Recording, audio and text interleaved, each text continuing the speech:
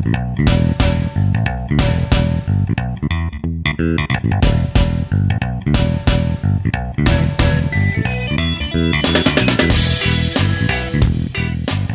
everybody, welcome back to show number 40, that's 40, of the Soot and Whitewash podcast. I'm your host, Neil Piper, and I've got a guest on today. We're going to have a little chat about a few things. You may have heard him on Backing Paper last week, this week. Don't know when it was, don't know when you listened to it. But we have tonight Mr. Alex Purcell. How are you doing, Alex? Hey, how are you doing, Neil? I'm good. Good. You right? Yeah, not too bad, thank you. It's nice to chat to you again. Just do this more often. Yeah, it's been a while. Yeah, it's been a while. Isn't it? When was the last time we had a proper voice conversation? Oh, probably the photography show, was it? I can't remember. Might have been. Or has there been an occasion since then? I don't know. Can't remember. My memory's terrible. Yeah, certainly not been I don't think there hasn't been an in-person meet since then, has there? There must have been a photography show, which was March, wasn't it? Yeah, that's right. Yeah. Been a while. Yeah, good to chat to you, mate. Right, should we start the show? Yes. Yeah. So, right, what have you been up to recently? Been doing something interesting with a weird camera that you made, haven't you? Yeah. Yeah, that's right. The day to night assignment for the Sunny 16 podcast is that I've been trying to build a camera with clock parts to have a slowly moving shutter expose a piece of paper over about 4 hours. I've been following your build, the pictures that you've been putting up of the camera and the pictures that you've taken with it, and it seems like really complicated camera. It seems like it shouldn't be a complicated camera, but it is a really complicated camera. Does that make sense? Is it as complicated as it sounds or looks? Well, the initial idea was just to have a slot in a disc attached to the hour hand of the clock mechanism, and just have that slot kind of pass across the paper, but not really realizing that exposing paper with a pinhole, especially when the sun is going down, you're just not going to get anything as the light disappears. It's just going to fade to black. So I had a few experiments like that where it was just tiny amount of detail and then just fading off to nothing. So I realized, of course, you've got to open up do something to get more light to hit the paper as the exposure goes on. So I've come up with a kind of weighted half of it. Starts off as a narrow slot, but as it gets down to the sort of bottom of the arc that it's passing along as the sun sets, as it gets towards the bottom, one side of what forms the slot is hinged and is weighted, so that as the disc continues turning, the gap just opens up wider, leaving one side of the slot down at the sort of 6 o'clock position. Not necessarily 6 o'clock, it's just timed so that it will be at sundown. Yeah, sure. And then it'll just open up a wider and wider gap as the night goes on. It's not a great solution really, because it's still going to mean that leading edge is going to be very dark wherever it stops, because the last bit of the paper exposing won't have had very long compared to the bit that just after the sun going down.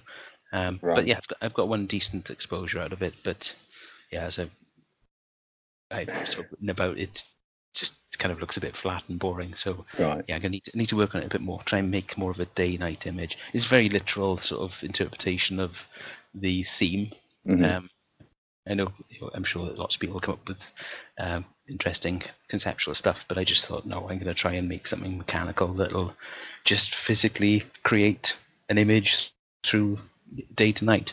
So it's quite a simple idea, really. But it sounds like, I mean, when I heard the challenge as well, it was the first idea that I sort of thought of a camera that can take an exposure physically from day to night. Yeah. But that was about as far as I sort of got with the thinking. I didn't really know where to go from there. And then I sort of saw what you were doing. I thought, that looks way too complicated for me. And I just backed out on the idea. But it started a lot more complicated because initially I had a graduated ND filter behind the pinholes, so that using when it just had a fixed kind of gap, the slot in the disc that was passing across the paper. I thought, well, I can ND filter the brighter part, the day part, down, and then have it moving over to the clear section as it got darker. So hoping that would make enough of a difference, but yeah, it didn't really make enough of a difference. Right. So it seems simpler now because it is just this one disc moving around inside. So the disc, just so I can try and picture this, is between the pinhole and the paper. Is that right? Yeah. Right. Okay. Yeah. So the pinhole is mounted just above the clock mechanism, which is on the outside of the front of the box.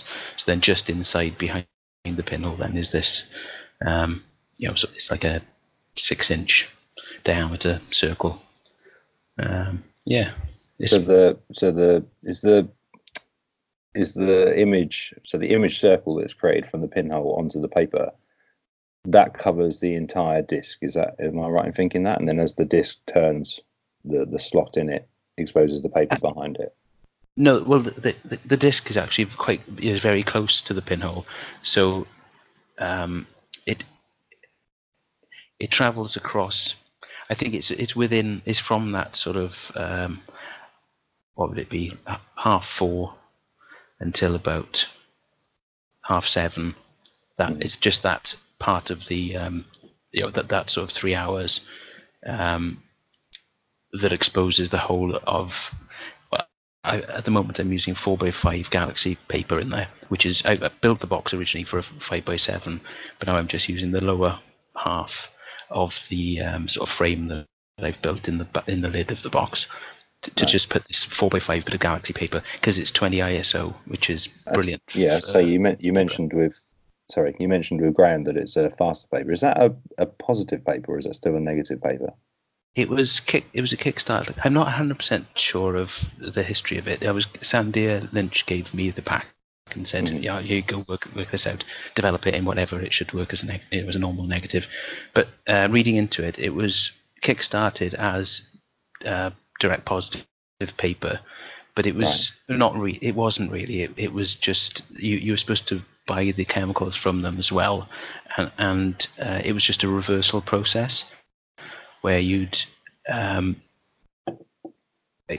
expose the paper, then I think you use the developer, then you bleach it, I think, and then you expose it to light again.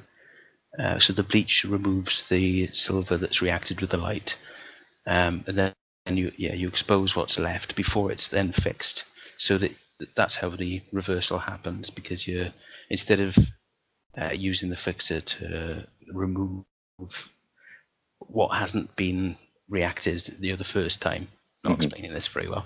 But I'm not 100% sure about how that process works. But I think that's it. No, I know. Yeah, I think I know. Is it a similar process to the one that Ethan, Cameron Daxel Ethan, has been sort of touting at the moment? Yeah, I think so. Yeah.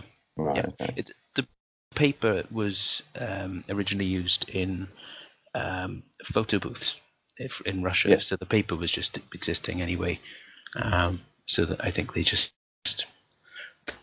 don't really know why. I assumed that that the photo booth perhaps used this direct positive method. I thought that they'd just taken the whole thing, but I was talking to Graham about that, and he laughed and said no, the photo booth wouldn't be a direct positive. I started telling him that was the case, and he just pissed at me saying no, that's not right.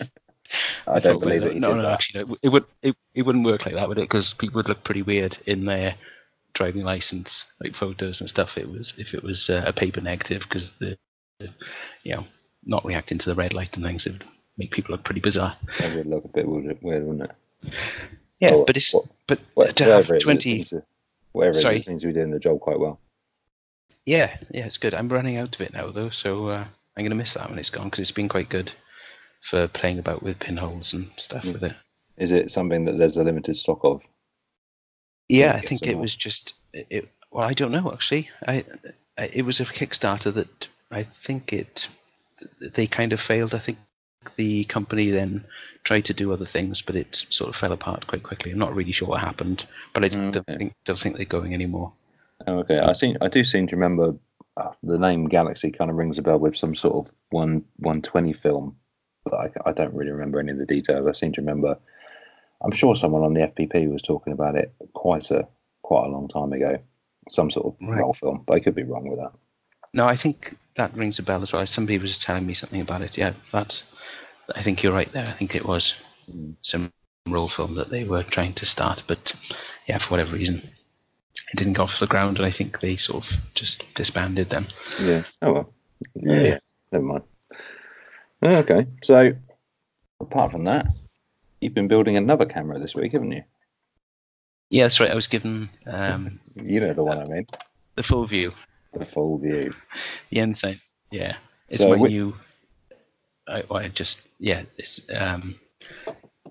It's such a simple and crap camera, really. So we had a brief Instagram conversation about this a couple of days ago, didn't we? And we come to the conclusion that I think it's probably the ugliest camera ever to have been pressed out of wherever it's been pressed out of, and you think it's quite beautiful. Yeah, I've fallen in love with it. So for listeners that haven't seen an Ensign, it's an Ensign full view is the name of the camera. Specifically, the one I've got, or the couple that I've got, and I think the one you've got as well, Alex, is the Model 2. So it looks like a damn Cyclops, Alex. It really does. But it's kind of cute.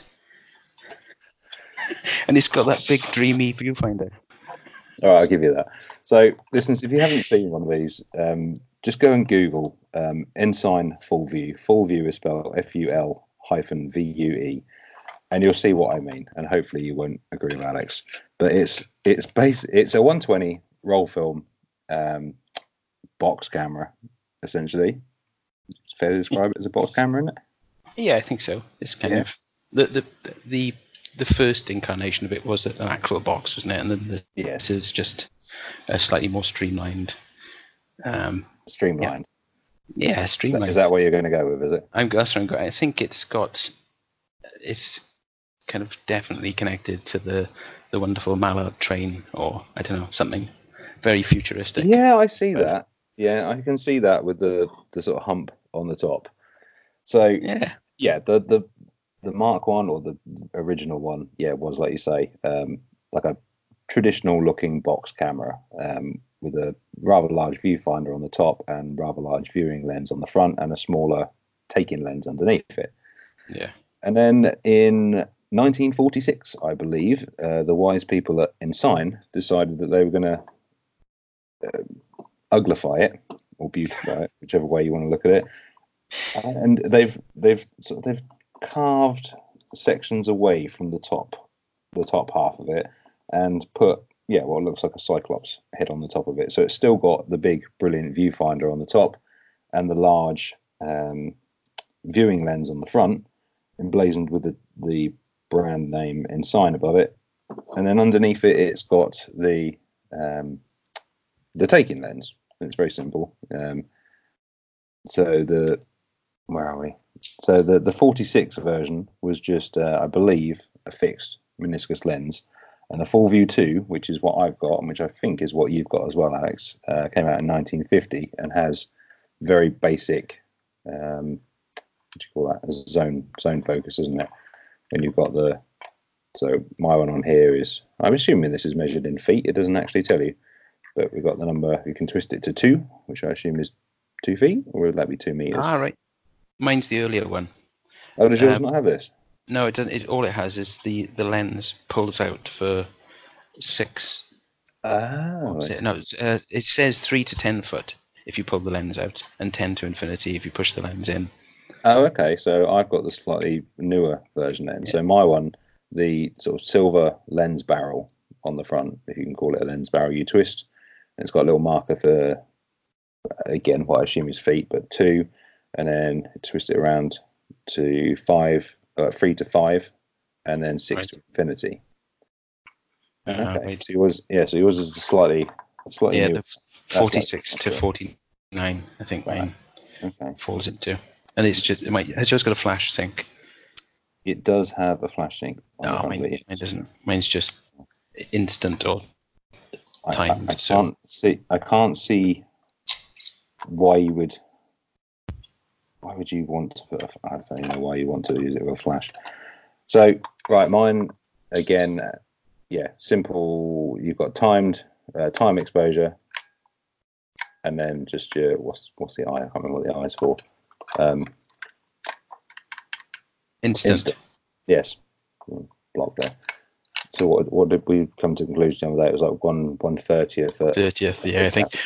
F11. There's a really good manual for these on the Butkus site. Where I looked on there for a manual. Oh, yeah, it's kind of ridiculous to really think that there's a manual when there is literally a bulb or 30th and a shutter. But I was kind of... And basic focus. There's nothing... Yeah, that's true, yeah. There's nothing much to kind of do, but there isn't a lot online about them. But there's this one manual which was written by somebody. It seems really unofficial. It's not done by Ensign. But it's just... It's amazing. It's really worth looking at because it's got really fantastic drawings right through it, showing, illustrating different things. But the manual is more just a lesson in photography. It's just brilliantly written, just giving you advice on composition and setting your expectation low enough as well. It's really funny because obviously there were far better cameras around at the time, and it just spends quite a while explaining that just because this is crap doesn't mean it has to take crap photos. You just need to know its limitations and work with them. And it's just written in such a brilliant kind of real world way that it's awesome. It's really worth looking at. Okay. Particularly if you've got one. Link through to it. Yeah, I have actually. Yeah, I know where it is. But of course, donate to Butkus. Obviously, don't want to share links off their page. But it's on the Butkus site, is it? Yeah, it is. Yeah. Oh, okay, I'll have a look through it on there. Sorry, I forgot that you said it was on there. Oh, that's awesome. Yeah, it's really excellent. Best manual I've read. Okay, so does yours have a tripod mount on it? No. Right. No. Because I read somewhere when I first got my original one. So I bought one. I can't remember if I just said this or whether we said this off air at the beginning. But I bought one. I was at a car boot sale. Must have been about 3 years ago now, and I saw this ugly little thing on the floor in a pile of cameras. I was like, oh, what's that? That's pretty peculiar. And I asked the chap how much it was, and he was like, oh, it's a couple of quid. And then I realised that someone had obviously stood on it. I'm sure someone had stood on it, like while it was sitting on the, like a tarpaulin on the floor at the boot sale. And all of the lens and because the lens and the shutter are all kind of mated into like one plate, aren't they? That screws onto the front, and that whole section was kind of cracked and twisted. And I sort of said that to him, and he was like, "I'll just have it if it's any use to you." So I took it, and it became my first pinhole camera. Right. But obviously, being a pinhole camera, I wanted to mount it on a tripod, and there was no tripod mount on it, despite the fact that what I'd read online about the camera said that the Full View 2, these ones, had a tripod mount on them. So I was just curious whether yours did, because both of mine don't. No, I ended up having to Gorilla Glue a nut on the bottom of it. Right. Yeah. My mate Phil, who gave me this, he's got a couple of them. And that's what he's done with his. He uses it for long exposures, or has used it for long exposures. But it's got a very flat bottom to it. Yeah. So it's quite good for just kind of putting somewhere and put a bit of weight on it, so you can operate the shutter without shaking it. Yeah. But the flat bottom of mine actually isn't flat. It rocks when I put it down on a flat surface. I'm literally just doing the same thing, thinking, well, mine rocks slightly. Yeah. So you've got to find something just perfectly uneven to rest it on. And I'm just sort of realising as well, if you do that, I don't know if yours is the same, but because yours is a slightly earlier one, I'm assuming it is, but if I sit it on the table in front of me right now, the shutter button is on the bottom of that front plate, and I can't actually really get to it very well when it's on the table. Oh, right. No, mine's on the side. See, mine's far superior. Yeah. Clearly it is. Yeah, I've just brought up a picture of yours. No. So if you look at, I'm on Camera Wiki right now. So if listeners want to Google Camera Wiki and the Ensign Full View, you'll see there's a a bunch of pictures of like the original 1939, then your 1946, my 1950, and then the 54 full view super that came after it. But if you look at that picture, you'll see on the front panel, yeah, mine's has got a.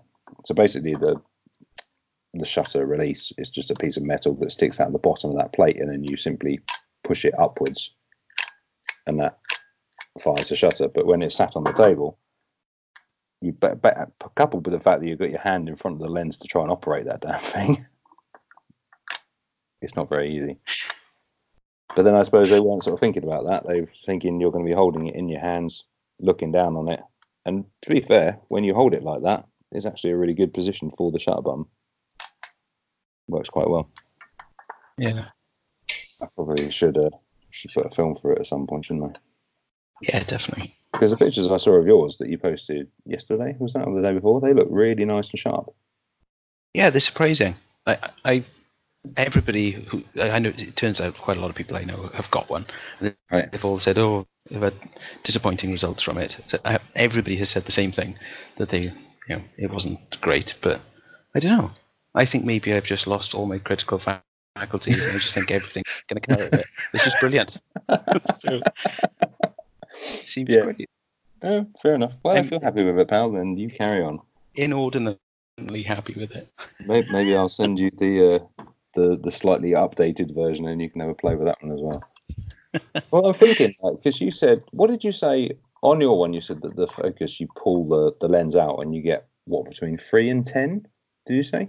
That's what the manual says, but I think it's probably more like 8 and 10, because I've got a few box cameras that say between 3 and 10 with by doing something, and 3 but blurry. Yeah. 3 to 10 is a fairly hefty distance to be all in focus, isn't it? Or to nail focus it. It is, but I suppose it's f11 or something, I guess. But yeah, no, it's not going to be 3. It just can't be. I don't think so, anyway. So fair enough. Yeah. So, conclusion: you love it. I think it's an ugly little thing. Yeah, so far. I don't know. So far, so good. Just looking at the website as well, you could get them in different colours. I know. So yeah, I'm looking at the Full View 2, which was my one, in some sort of weird sandy grey colour. Yeah, nice. And then apparently it's quite interesting actually. It says on here, where are we? Adrian Richmond, whoever he is, states that coloured models, red, white and blue, were sold in 1952 to 53 to celebrate the coronation of Queen Elizabeth II. However, no other evidence, that's very patriotic, isn't it? Red, white and blue.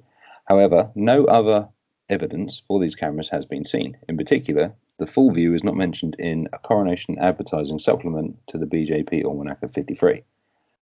Fine. Right. Yeah. So he might have just painted them.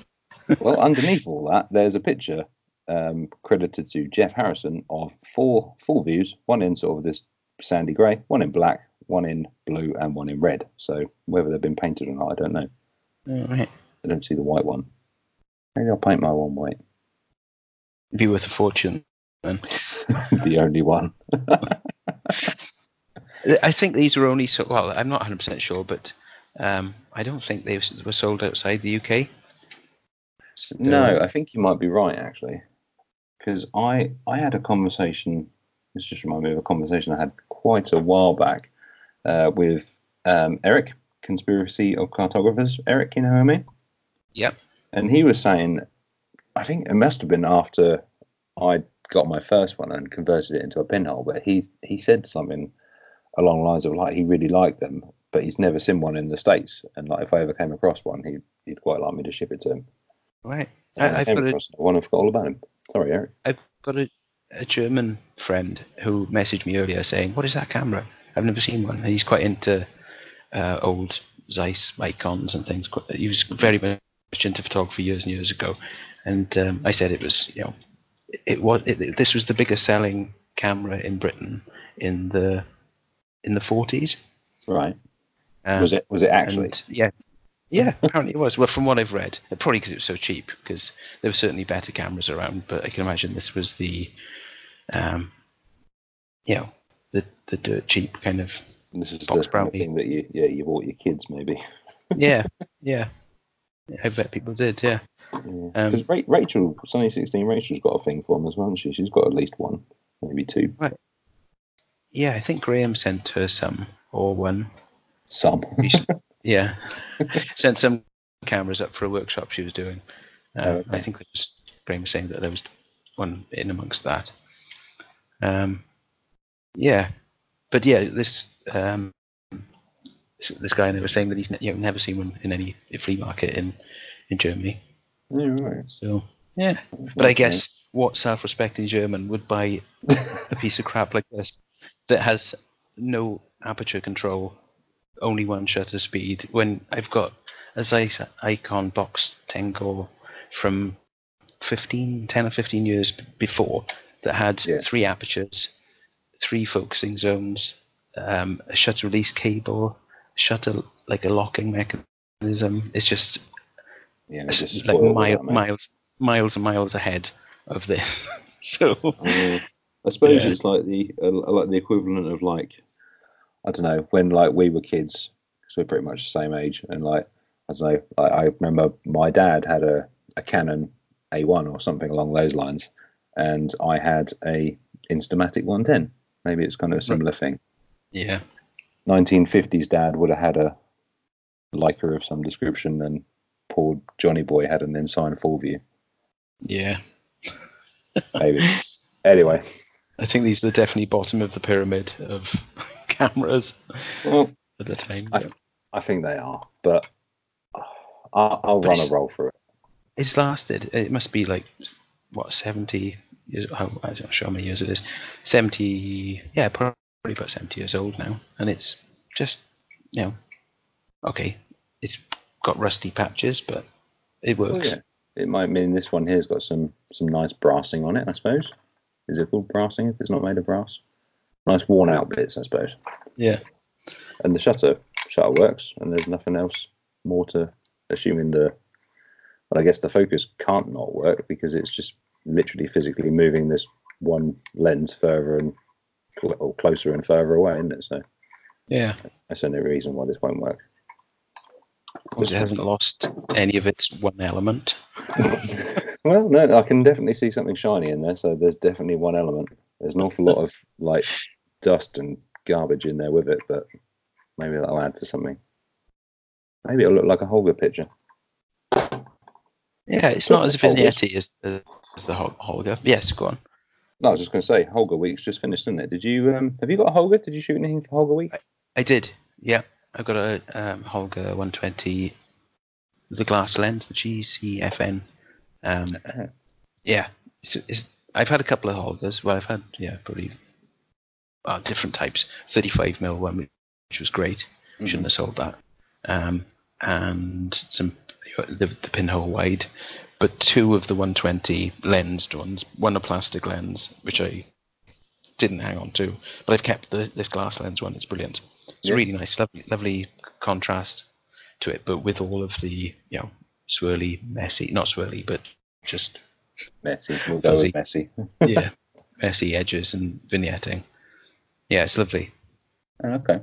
So what have you been out shooting? The first day, what was I doing? It was really good weather the first day of Holger Week, so I got a couple of shots somewhere. Oh God, I can't remember where I was now. But then the entire week was just gloomy, dark cloud, so I didn't really, and it just rained most of it. But then on the last day, I went down to the local beach with the family and got some nice pictures of us and the dog messing about on the beach. Oh, right. So yeah, got a few nice shots out of it. You've presumably you've developed them already and seen them now. Yeah. Okay. That's right. They're on Instagram, I think. Okay. Sure. So I haven't developed mine yet. Mine are sitting in the tank where they've sat for the past couple of days, waiting for me to get the time to throw some Caffenol over them. Ah, right. Okay. What did you use? HP5 or? I did use HP5. So I should probably tell this story. So I was on Twitter whenever it was before Holger Week started, which is quite unusual because I don't spend much time on Twitter. But I saw Mr. Hogger saying, "Hey, Hogger Week's coming up on whatever date it was," and I was like, "Yeah, it looks quite fun. I haven't got a Hogger, but it looks quite fun. I've got a Diana. I wonder if that'll work. No, that's probably not allowed." So I was just moaning on there that I haven't got a Holger. Want to take part in Holger Week, and guess who stepped into the rescue? Andrew Bartram. Awesome. So Andrew sent me a message saying, "I've got a couple of Holgers you can borrow. I'll send you one." I was like, "Oh, brilliant! Thank you very much." He's a very kind chap, is Andrew. He sent me a lot of things. In the past. Amazing guy. So what rocked up on my doorstep a few days later? A 120 WPC. Oh, brilliant. So, and I've got it here right now, because not only did he say, "Oh, you can borrow that," he then turned around and was like, "Well, I've got 2 of those, so you may as well keep it," which was, considering like how much he really wanted one back, well, what, a year ago or so now, I thought was incredibly generous of him. Apparently he's got 2 of them now. So awesome. So what's it up to on eBay now? What, this one? You can get about 200 quid for them. Yeah. I don't think people are buying them anymore. There was since they found that creative them, and that was it. Everybody realised, oh no, okay, not going to make a profit out of it. Well, it's either that or everyone spent like ridiculous money on them, realised that they're really not worth whatever people were changing hands, or whatever money was changing hands for them, and gave up. Yeah, but I think there was a very limited number of people who really wanted one, and now they've all got one. Yeah, I think Andrew was one of them, and maybe Mike was the other one. Yeah. But they're kind of alright, aren't they? I mean, I don't think I'd ever even held a Holger before, so I wasn't really sure what I was expecting. But yeah, they're that sort of chunky-ish, I suppose, plastic with the sort of fake mottled leather effect on it, which I think they all are. Andrew modified this one to take a filter ring. That's right. And he shaved the inside bit of it by the looks of it, so that it doesn't vignette as much. Yeah, it's quite cool. But I ran. He then what did he do? So he sent it to me, and then he sent me a message saying, "Oh, just one little tip: make sure that your cable release, because it's got like a cable release input into the shutter. Make sure your cable release has a long enough like throw on it, otherwise it won't open the shutter properly." Right. I was like, okay, that's a bit peculiar. I'm sure it'll be fine. So then I got it and I plugged my cable release into it, and sure enough, yeah, it only opened the shutter probably about halfway. Oh no. So if you took the back off of the camera and looked through it, when you sort of released the shutter, you could see like through the pinhole, as it were, not properly, but you could see that the pinhole was open. But then when you turned it over, it was like the pinhole was only just poking out past the shutter. Right. So I spoke to Andrew about this, and he was like, "Yeah, that's a common thing. You need a cable release with a longer throw." I didn't know you've got cable releases with a longer throw. I thought a cable release was a cable release. But yeah, I hadn't realised that, because you've used mine a bit. I've just obviously was lucky that the cable release I had was okay. Because I didn't realise that was a problem with them. Well, he then sort of said, "Oh, I'll chuck one in the post to you," and sure enough, he did. And I got that here as well. But I know when you sort of press the plunger, you've got, obviously, you know how they work. Obviously, the inner of the cable comes out of the threaded bit, and randomly, I have a ruler right next to me, so it actually comes out a full 15, maybe 16 millimeters. Right. But my sort of regular ones, or the ones that I could find at home, because I've just moved house and frankly I can't find anything at the moment, were only coming out probably about half of that, maybe sort of, maybe 9 or 10 mil at most, and they weren't opening the shutter enough. Right. So I was kind of worried that, and like Andrew said it as well, I was kind of worried that if you used it that way, you'd end up literally seeing the edge of the shutter on the shot. Yeah. So I didn't use one of mine, and I just used Andrew's one. But I sort of went out to sort of a local place to me. I think you've seen like the railway project that I've been shooting. Yeah. I went out to one of the places where I'd been shooting for that, and it was quite a fairly nice day, and I loaded it up with some HP5 and not reshot images, but just sort of took more images around that same sort of area. And as I say, yeah, they're waiting in the developing tank right now for me to get on it.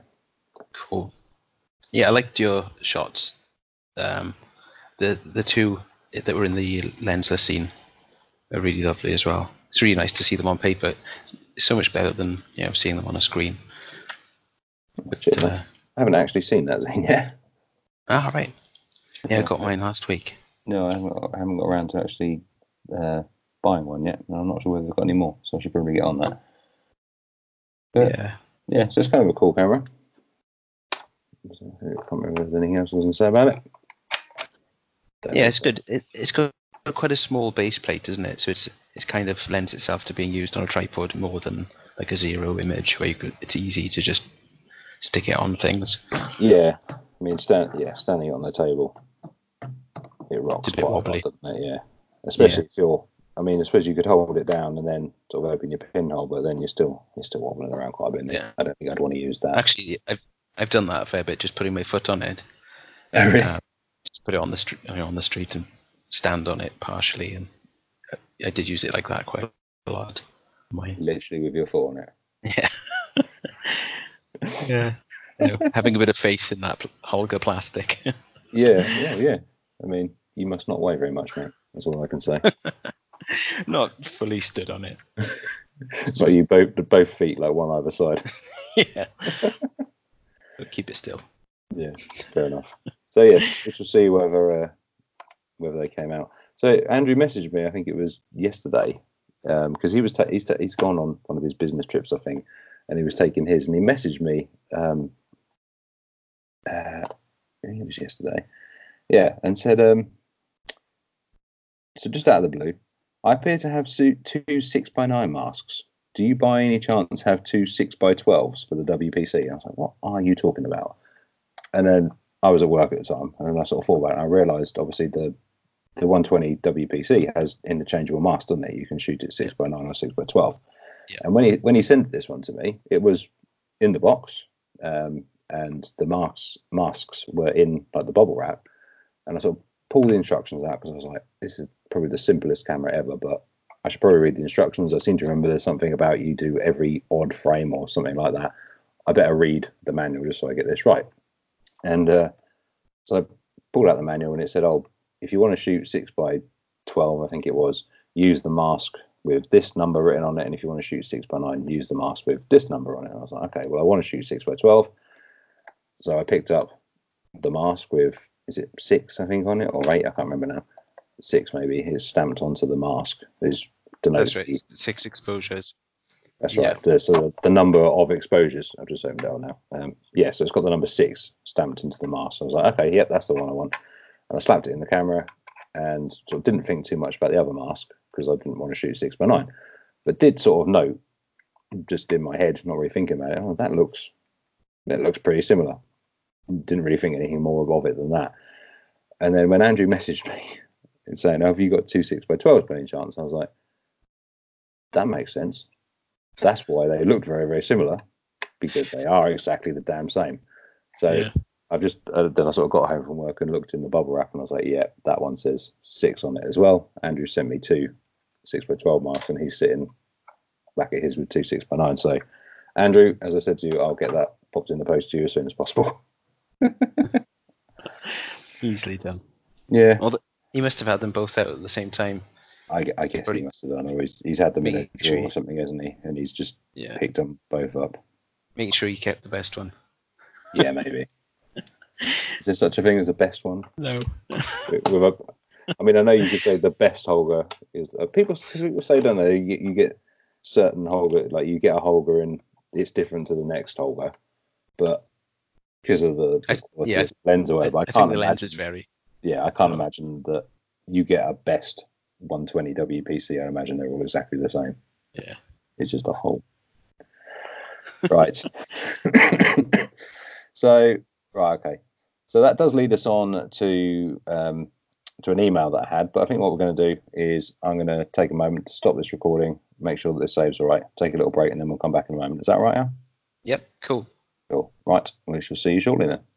Bye. Right, and we're back. So what were we talking about, Alex? Pinhole, weren't we?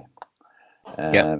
So that leads us on to an email that that I received quite some time ago. I'm not going to lie, from a lovely chap called Bob Matter. Now Bob emailed me about something else that I've been talking about in a show, but he happened to drop on the end of his email, and I've sort of copied and pasted the relevant bits. But he said that he doesn't have a pinhole camera yet, and he was thinking about getting one of those pinhole body caps to convert one of my dozens of 35mm SLR cameras to a pinhole camera for next year's International Pinhole Camera Day. So this was received a while ago, but it was after Pinhole Photography Day, I think. So hopefully he's talking about Pinhole Day 2020. Perhaps you can share your thoughts on these kinds of adaptations in a future episode. Is 35mm even appropriate for pinhole photography? And he goes on to say, maybe on a future episode you can give a primer on pinhole exposure times for common black and white film speeds of 100 and 400. So first of all, Alex, when you came on the show before, you were talking about your 35mm pinhole conversion, weren't you? Yeah. Your what did you call it? Zorkenstein. Zorkenstein, that was it. So would you say 35mm is appropriate for pinhole photography? No, not at all. Yeah. No, definitely. I genuinely didn't. I didn't expect you to say that. No, it's terrible. No, Right. yes, definitely. But it is a little bit. It's not as. It can be limiting if you're modifying a camera or using a lens cap, a body cap. Is Bob talking about buying, one that's sort of made by somebody else, a pinhole cap, like a proprietary? I think he simply says he's thinking about getting one of those pinhole body caps to convert an SLR. So I'm assuming like one of those ones that comes pre-drilled, but there's no reason why you couldn't. I mean, I've done it with one of my Zeniths, and I just drilled a hole in a body cap and put one of the reality pinholes in it. But you can buy sort of pre-drilled, can't you? That's right. I imagine they'd sort of lead much to the same effect when they have pre-made one. Yeah, I guess so. With the smaller size, being 35mm rather than 120, I think the quality of the pinhole itself gets more critical in a way. Well, does it really matter? It depends what you're going for. That's what it comes down to. If you're looking at reality so subtle 6x6 images, pinhole images, and thinking, what can I do for now? I'll convert a 35mm SLR. Then it probably won't be what you're after, because it's going to be a much narrower angle of view, a much more standard.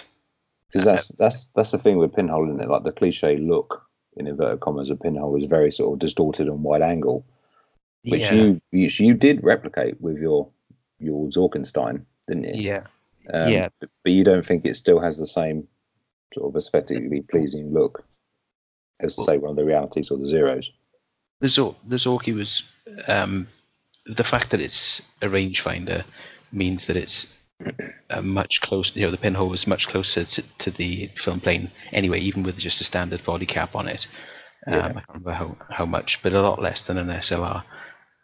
And then I hacked away a lot of I took the lens mount out. Oh, of course you did, yeah. Snapped and broke bits away until could get the. It was a 0.1 of a millimeter pinhole, a reality so subtle one. I think it was down to about 15mm. I think it was from the film. It was pretty wide, wasn't it? Yeah, so that gave quite a traditional wide image, and with a small enough pinhole to give a decent, like 1 second on a sunny day sort of exposure. Right. And they were pretty sharp, weren't they? If sharp, what you're going for, pretty sharp. Yeah, I mean, you could, you could see that they were definitely grainier than something like a zero image or whatever, just because obviously it's 4 times the size of. Sure, you're blowing up the grain from a smaller neg, aren't you? Yeah. So yeah, but I think putting a cap on a camera, I mean, that can be great. I think that whatever you do with pinhole photography, I think just build if you're going to build a camera, just do it. Don't agonize over what angle of view it is or anything, because if you build a wide one, you will definitely want a narrower one shortly afterwards. So build a narrow one first and build a wider one later. Whatever you get, one is never going to be enough. You'll always, if pinhole is for you, you're going to end up with various sizes. I think pretty much everybody I know who's into pinhole photography has got stacks of cameras, and often they're kind of the same. They'll be 6x6 cameras just made by different people that do a very similar job, really. Sure. I know. I don't know about you, but I've got lots, and I mean lots of sort of homemade one-shot, like 4x5 or 5x7 paper neg cameras made out of sort of various biscuit tins, and like there's one kicking around made out of a book, there's one made out of a biscuit tin, there's one made out of this, one made out of that, and like you say, they all do pretty much the same thing, don't they? It's with that, it's more, I made it out of a book, I made it out of this old box. It's sort of more I made it out of this. That's But I suppose if you're sort of wanting to sort of dip a toe into the pinhole, I suppose it's worth doing though, isn't it? I mean, you can get the idea of the sort of long exposures of pinhole and everything like that from just sticking a body cap onto a SLR. I mean, you've got all of your like your film transport mechanism is all there, your shutter's all there. It's a good place to start, I think. Yeah, definitely, absolutely, and yeah, but it's just brilliant, really. But I think it's just that the results you'll get probably tend to be what you'll appreciate later on, rather than straight away. Because when I did it, I made a pinhole for the Zorky first, which I think the metal can that I'd made it out of, I hadn't sort of sanded it down to a thin enough grade, so there was a bit of the contrast wasn't brilliant. I didn't really understand why. I thought it was all about the size of the hole, but not realizing that it's the sort of length of the tube, the tunnel that you're making as well is kind of very important. So getting the metal thin through sanding it down or hitting it with a hammer. If it's aluminium, you can if you hit it hard enough, you'll make that metal much thinner to put the pin through. Have you tried doing that? Yes, I have tried hitting it. I can't remember. Yeah, I think I must have. See, I tried. Because what I was doing is getting just like a Coke can or a beer can or something, and cutting little sort of shims out of it, sanding it down, but sanding it so that you got like that sort of coating that you get on the tin, sanding it so that went off, and sort of sanding it until I got bored, basically, and then using Ethan, camera dactyl Ethan, put me onto some sort of micro drill bits that he uses for his cameras. Yeah. So I bought some of those, and they're really good. They're really accurate at drilling the pinhole. So that's what I was doing. But then I read, if you get like a ball peen hammer and sort of hit the tin on like a vise or an anvil or something, then that'll make it flat. I was like, brilliant, that'll save me some time. And I sort of cut like a few shims and sort of gave them a couple of good welts with a hammer, and basically they just stretched and smashed, basically, sort of split. So either I was hitting them too hard or the hammer was too big, but I swiftly stopped doing that because they were just getting ruined. Right. Okay. So what did you do? What, you made the hole first and hit it, or did you just flatten it out and then drill through the? I think the first one I made the pinhole and then sort of, I was going to try that hammer thing, wasn't I? And then sort of hammered it and just obliterated the damn thing. So then got like another shim and then sort of tried flattening it first, and sort of thought, this blacksmith thing is nice and easy. I can do this. Wham! And just basically just split a hole in the tin straight away. And after a couple of times doing that, just gave up on the idea and went back to sanding it. So, it didn't work for me. I can't remember what happened, what camera it went into, or what I was doing it for. But I inherited my dad's tools, and in amongst that were panel beating, like blocks of metal, different shapes, and different hammers for doing panel work. Yeah, sure. I've got a load of that. I used to work in like sort of vehicle body repair, so I've got all like the little dollies and stuff. But all right. I was obviously never any good at it because it did not work. Right. Oh, right.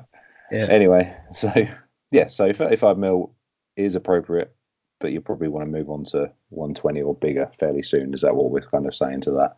Yeah. Well, yeah. I suppose it just depends on expectations, because it's something that I came back to after seeing James Gerwin's shots Mm-hmm. that he posted online from it was a point 0.1 millimeter pinhole on a APS-C digital camera. That's It right. was Yeah, just I remember shots in seeing. his workshop.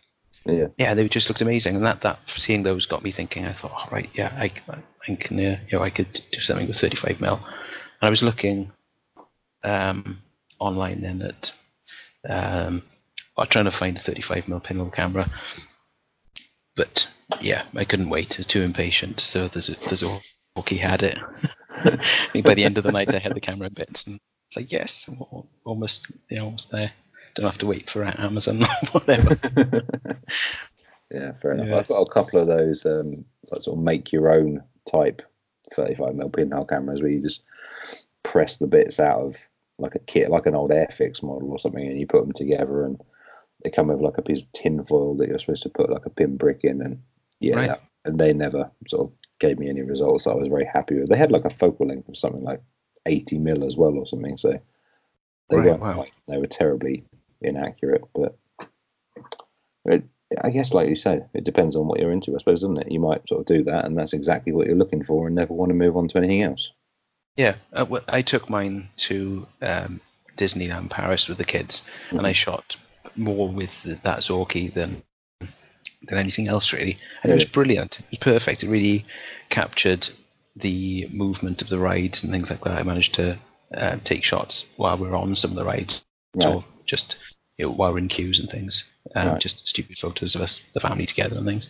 And yeah, it was brilliant. And then we went to Mallorca earlier this year. It was great there as well, taking pictures around Palma in the city. It's just so easy to carry it with you. It was kind of go in my pocket or my shorts. Is that where you shot? Did you shoot some red scale for it? Yes, yeah, that's right. Almost all red scale there. Yeah, and I was really chuffed with the shots. Okay, so let me ask you this then. When was the last time you used it? The Zorky. Yeah. I've actually got it in my camera bag at the moment, loaded with some Fuji color. It's been quite a while actually. Right. I just wondered if it was one of those things where you sort of made it and it was great, and I think everyone else thought it was great as well. I know I did, but then whether you thought whether it kind of then got put on the back burner and you then went back to like your 120 cameras, or whether you think it will still get regular rotation. Yeah, I think it should get regular rotation. I think I've been enjoying the Zero Image again because I put that down for quite a while, but I've been using that recently, which has been really good. I haven't used the Holga WPC for a long time. No. So I think it's just a natural sort of cycle of these things. I get kind of faddy about it and just pick things up and drop them. Yeah, fair enough. Yeah, I've just had a lot going on, I suppose. With the Intrepid this year, I've been using loads. I've been shooting half frame fairly recently. I've just finished a roll in that. Yeah, I cracked my my little half frame out the other day as I think a response to that half frame shooters group that's appeared on Facebook now. Yeah. I'm still not 100% sold on half frame, but I'm certainly giving it a try. I did make the mistake of putting a 36 exposure roll of film in it, so. Oh, that's great. Just shoot triptychs and you'll get through it in no time. And I think that's really where they come into their own. Just that ability to just plan out triptychs and diptychs. What I really like about half frame is how it's the same sort of mindset as a box camera, where, well, certainly for mine anyway, because there's no focusing with it. So if you've got to kind of plan the compositions so that you're thinking at 12 feet away, and you're using things in the foreground that you know will be out of focus to kind of make the shot look more interesting, which is what I started to get into with my Zeiss Icon box camera. just working with it to make something more interesting and creative. And it's a very similar approach to the box camera, like that. Right. So yeah, I really like that. That's kind of what I like about this full view as well. It seems like the less the less control you have. I mean, you have control over what you take a picture of, and that's where all the decision making and all the creativity comes from. Is not the camera, but just pointing it at something at the right time. Yeah. And so what yours is a pen, isn't it? Which model is the pen? What pen have you got? It's EE3. You've got a more advanced one with the flash, haven't you? But this I've is got just the EF, I think. I mean, I would not call it advanced. There's literally, you can set the ISO and that's it. It does have a flash, yes, but it's got no shutter speeds, no apertures. It's fixed. It looks a lot more modern. Fixed everything. Oh, okay, it's very same then. It's it is just probably identical apart from the flash. But mine looks very 60s, whereas yours looks a bit. Mine's futuristic. Well, it's plastic. It's a plastic jobby, so I'm assuming it's 80s, 90s, maybe. Yeah. But I don't. Yeah, generally don't know. Yeah, it does look quite. Well, I suppose it could be late 70s. I guess I don't know how long they ran for. Some of them certainly look pretty old. But yeah, I really like them. I think choosing the right film half frame is kind of quite a kind of key thing, really. It's got to be something with a decent, resolving kind of power, if that's the word. Yeah, sure. I think Former Pan might be a little bit, as much as I love it, it might not be the best thing for half frame. And I think having the right sort of grain as well, because that, and the same actually with the box cameras, again, you can have a fairly soft single meniscus lens, but if the grain is right, then it sort of creates its own sharpness in a way. It seems to tighten up the way the image looks. Yeah, no, I know what you mean. Yeah. So I've just looked up the EF. So the pen EF, which is the one that I've got, was the last pen model launched in 1981. All right. It's like the EE2 or the EE3, but with a small built-in flash, only sold in black. Shutter speeds were 1/30th and 1/250th, and you could set it from 25 to 400 ISO. That's the same. Which one is it you've got? Sorry, the EE3. Oh yeah, so that's the one before it, 73 to 83. Right. Yeah, fine. Allowed the user to obtain correct aperture value by manually setting the aperture ring to one of the estimators. So you've got an aperture ring. I haven't got that. Yeah, mine's got an aperture ring for use with the flash. Yeah. like the trips have. Yeah. That's right. Doesn't yours have that printed on the underneath of the ISO ring? If you turn it over, it might. No, there's no. You can only change the ISO. Right. There's literally nothing else to change. I'm sure of it. It's probably because it's got built-in flash, so it's probably doing that for you. I don't know. Now you got me thinking about it. It says, again, I'm on Camera Wiki. It's like the EE2 or the EE3, but with a small built-in flash. So that would suggest that. I don't know. I'd have to have a look at it. I don't have it on me right now. I don't think. I think it's in my camera bag, which isn't near me. Anyway. Okay. So right, where were we? Oh yeah, we were answering an email, weren't we? We've got onto half frame. Yeah. Okay. Let's just finish Bob's email. So what do you say? Others quite open-ended, isn't it? Maybe on a future episode you could give a primer on pinhole exposure times for common black and white film speeds of 100 and 400. Now, I think we had a brief talk about this before we started recording and decided that no, we can't give a base exposure time for common black and white film speeds of 100 and 400 because there is no such a thing, is there? No. Not all films are created equal. No. I suppose, well, no, once you get over 1 or 2 seconds, then they do start to differ massively. Yeah. The extremes being acros, which is a linear kind of relationship between exposure time And what? What's that graph made up of? Come on, you know about photography. Time and light, isn't it? Yeah, that's it. Yeah. Yeah, that's very linear. Whereas something like Form a Pan, and I'm sure there are others that it's sort of, I don't know if exponential is the right word, but it's basically they drop off pretty much as soon as you've opened the shutter. Yeah. Yeah. So like most immediately. Say 10-second exposure could be, like I'm sure it's something like 10 minutes or more with Foam Pan. Really, it's quite. Well, yeah, it's a steep curve. Okay, so the best thing that you can do, Bob, is invest in, if you're going to get into this, invest in a light meter app, I would say, specifically Pinhole Assist. Do you use Pinhole Assist? Yeah, I do. Yeah, I love it. But you can use the reciprocity calculator, which I think is on Android. Okay. Yeah, I'm not familiar with that. So I've just pulled up my phone in the room that I'm in. Obviously, it's 11:15 at night now, so it's lit just by just a regular light. So if I pull it up here, and we'll pick. So we'll do. Imagine I'm metering with a reality so subtle, and I've got. Where are we? FOMA. No, okay. So we'll do Acros first.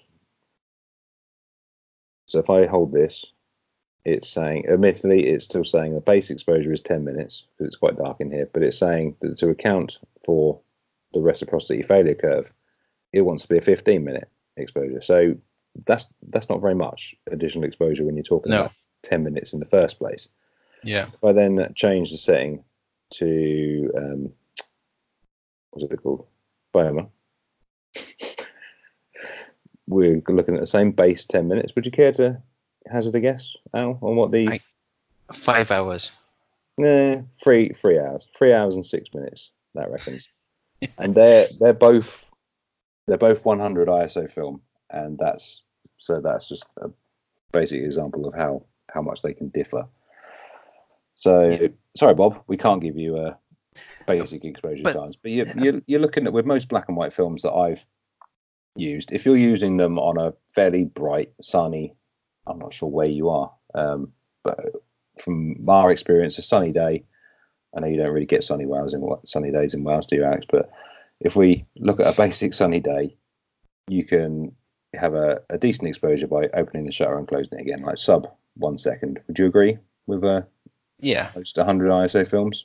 Yeah. And then probably the same if it's slightly a bit cloudier. You can probably do the same again with like a 400 ISO film.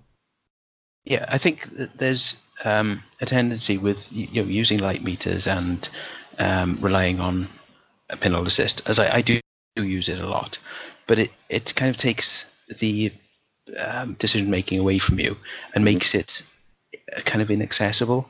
Whereas if you think about like the Sunny 16, I know you've got to kind of interpret that differently depending on where you are, how much of the sky is exposed. If you're in a city, it could be massively off. But if you've got a nice open sky, there's only 3 or 4 different kind of light levels that you're going to be shooting in a day. It's going to be bright sun, hazy sun, overcast, or dark cloud.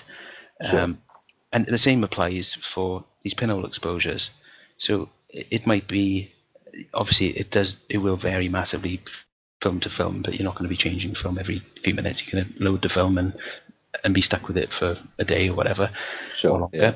So I think I did this when I first got into photography years and years ago.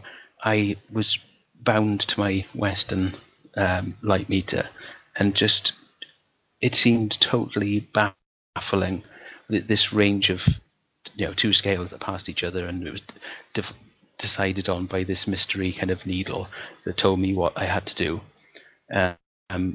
Whereas really, it was it's only kind of in the last 5 years I've realised that it's so much simpler than I realised. Absolutely. And but through kind of experimenting then with, when I was first told about Sunny 16, I thought, what? no way somebody can actually work this out, just by thinking about it and kind of a bit of experience. But you can, and when I first heard about it, I thought I kind of doubt I could do that, but used the light meter app on my phone and just through the day randomly, not taking photos, just going about my normal sort of working day, I would just constantly guess exposures based on whichever ISO, and just testing myself and just saying, I reckon it's f8 to 250th, whatever, for ISO, whatever, and then just check on my phone and be like, oh my god, I got it bang on. And once you kind of realize that, okay, if there's a tree nearby obscuring some of the sky, little things like that, which you have to learn to take into account to adjust the kind of algorithm in your head. You can become extremely accurate with it if you're checking yourself against a light meter app, whatever. It's actually amazing how accurate you can be, and show yourself that you are getting it right. And the same thing for pinhole. And these huge sort of lengths of time for like former pan or whatever, okay, if it's a bright sunny day, then a second or two, or if it's slightly cloudy, then it might be 5 minutes or whatever. But you could be quite far off in your guess, and it's going to make very, very little difference to the end result. Especially when the lengths of time get way longer. Most of the exposing is done in the early part of the exposure, and I think as it trails off, it's less and less important. If you only exposed it for half the time that the app is telling you, then it's probably 80% of the way there anyway. Yeah, you're absolutely right. And I think we've spoken about this before, and I've tried that, and I've metered the exposure, and it's like, oh, that's going to be 10 minutes. I was like, oh shit, I haven't got 10 minutes. I have got 5 minutes. So you just give it that, and I don't notice any sort of discernible difference. Yeah, if you did the 10 minutes and compare them, you'd probably think, well, you'd struggle to really see a difference in it. So I think, light meter apps and times like that can be quite off-putting in a way. No, absolutely. I remember having a chat once when I met up with Andrew Bartram. I think I'm sure he's mentioned it on his show before, but him saying that when he first got his zero, it used to be like whatever black and white film you're using, if your exposure time is this long, then give it this. If it's this long, give it this. And that was it. There was no messing around with massive reciprocity curves. It was just add on half the time again, or add on half the time and then quarter of the time or something like that. And he said he always got pretty much bang on exposures. So I think people are potentially making maybe not making too much of it, but it could be maybe not treated as so important, maybe. Yeah, I think so. It's kind of yeah, absolutely. That's what I say. I feel a bit hypocritical because I will stick to what, basically, pretty much, I'll stick to what Pinhole Assist says, particularly if I'm inside. Yeah. I think I tend to do it all the time actually, and it sort of drives me a little bit mad. I think that's why I'm enjoying using this box camera so much, is because you just kind of make your choice and you just get on with it, and I find it really freeing then to just accept the fact that it's not going to be perfectly exposed technically, but it'll probably look great because of what it is. Like when the light levels were dropping the other night, when was it? I can't remember. Whichever night it was, I was out with the dog down the canal. I realised that it was just way too dark for this 30th of a second exposure. Although there's a pair of swans, and every time I've ever taken a photo of them, I've always blown the highlights, which is the entire swans. So I got a nice shot of them, which worked out well at the 30th. But then for the rest of them, and I just rested it on the ground and pressed the shutter like 5 or 6 times. I kind of guessed that might be about right. Yeah. And the shots look great. Just the dog was moving around, so she's multiply exposed. Yeah, but everything else looks nice and sharp, doesn't it? Yeah, and I think maybe it's helped by the fact that I'm scanning it, so the scanning software will automatically look for that mid-grey, 18% grey, whatever it is, that's how it'll home in on any particular exposure. So, that's kind of the negatives looks right. They were a little bit thin, but I might struggle to print some of them in the darkroom. But they certainly look good from the scans that I've seen. Yeah. All right, fine. I'll put a roll through that stupid ugly camera. Good. Finally. Right. Okay. So there you go, Bob. We've talked about many things on little sidelines, but I hope that goes some way to answering your question. Right. So there's just one thing left on the show notes, Alex. Right. Is that?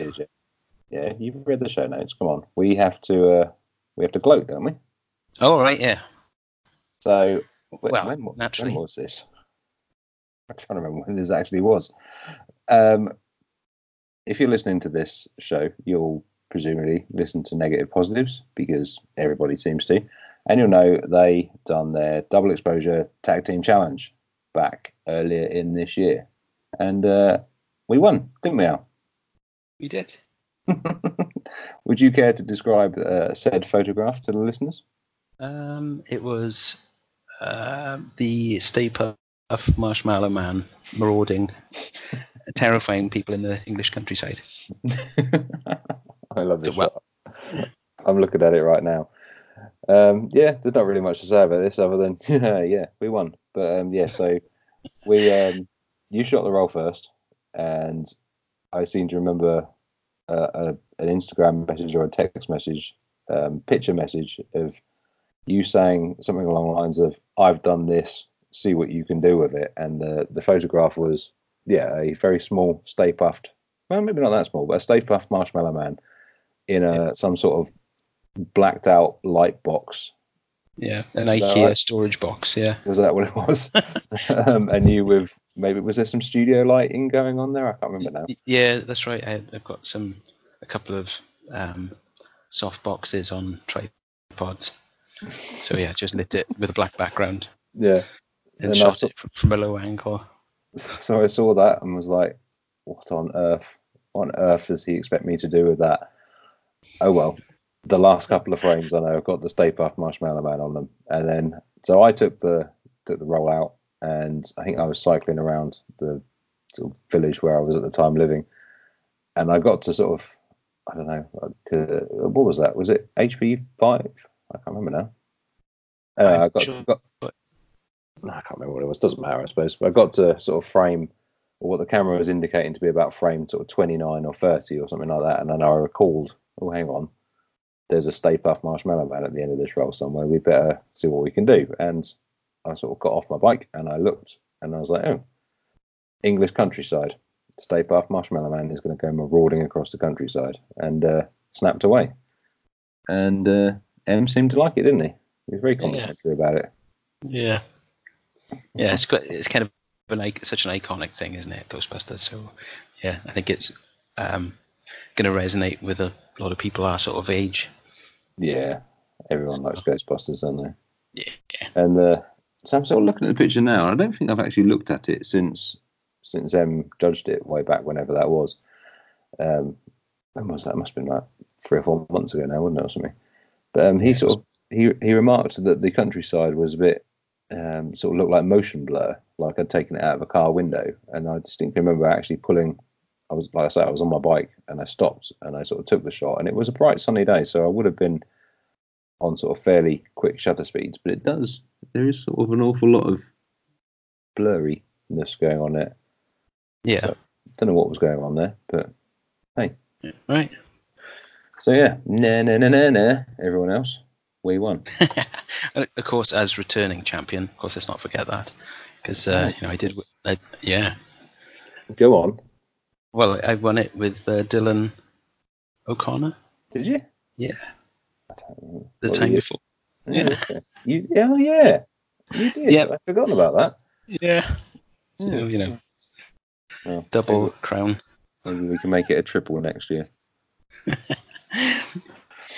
All right. Okay. Should we pull this thing to a close? Right. It's okay. It's 11 Good talking to you. Yeah. And be a shout out from upstairs as well. Oh yeah. Okay. Yeah. Do you want to? I'm sure everyone knows. Do you want to give a quick shout to where people can find you online? Yeah, Grainy Blur on Instagram and Flickr, and Twitter, and just Alex Purcell. I'm sure it will find it. Okay. Yeah. Cool. And you can find me most places, Neil_Piper. If you want to look at the show's Instagram, that's Soot and Whitewash. If you want to contact the show, sootandwhitewash@gmail.com. I'd like to thank Kevin MacLeod for the music, the intro and the outro, music that I use at the beginning and end of the show every week. And that's about it. And that's timed quite well because I just got a text message from my wife basically saying, "Where the hell are you?" Right. So on that note, we should call it a day. Thank you very much for listening. Thanks, Al, for joining me. And awesome. We'll do this again sometime. Look forward to it. Cheers. Bye. All right, mate. Cheers. Bye.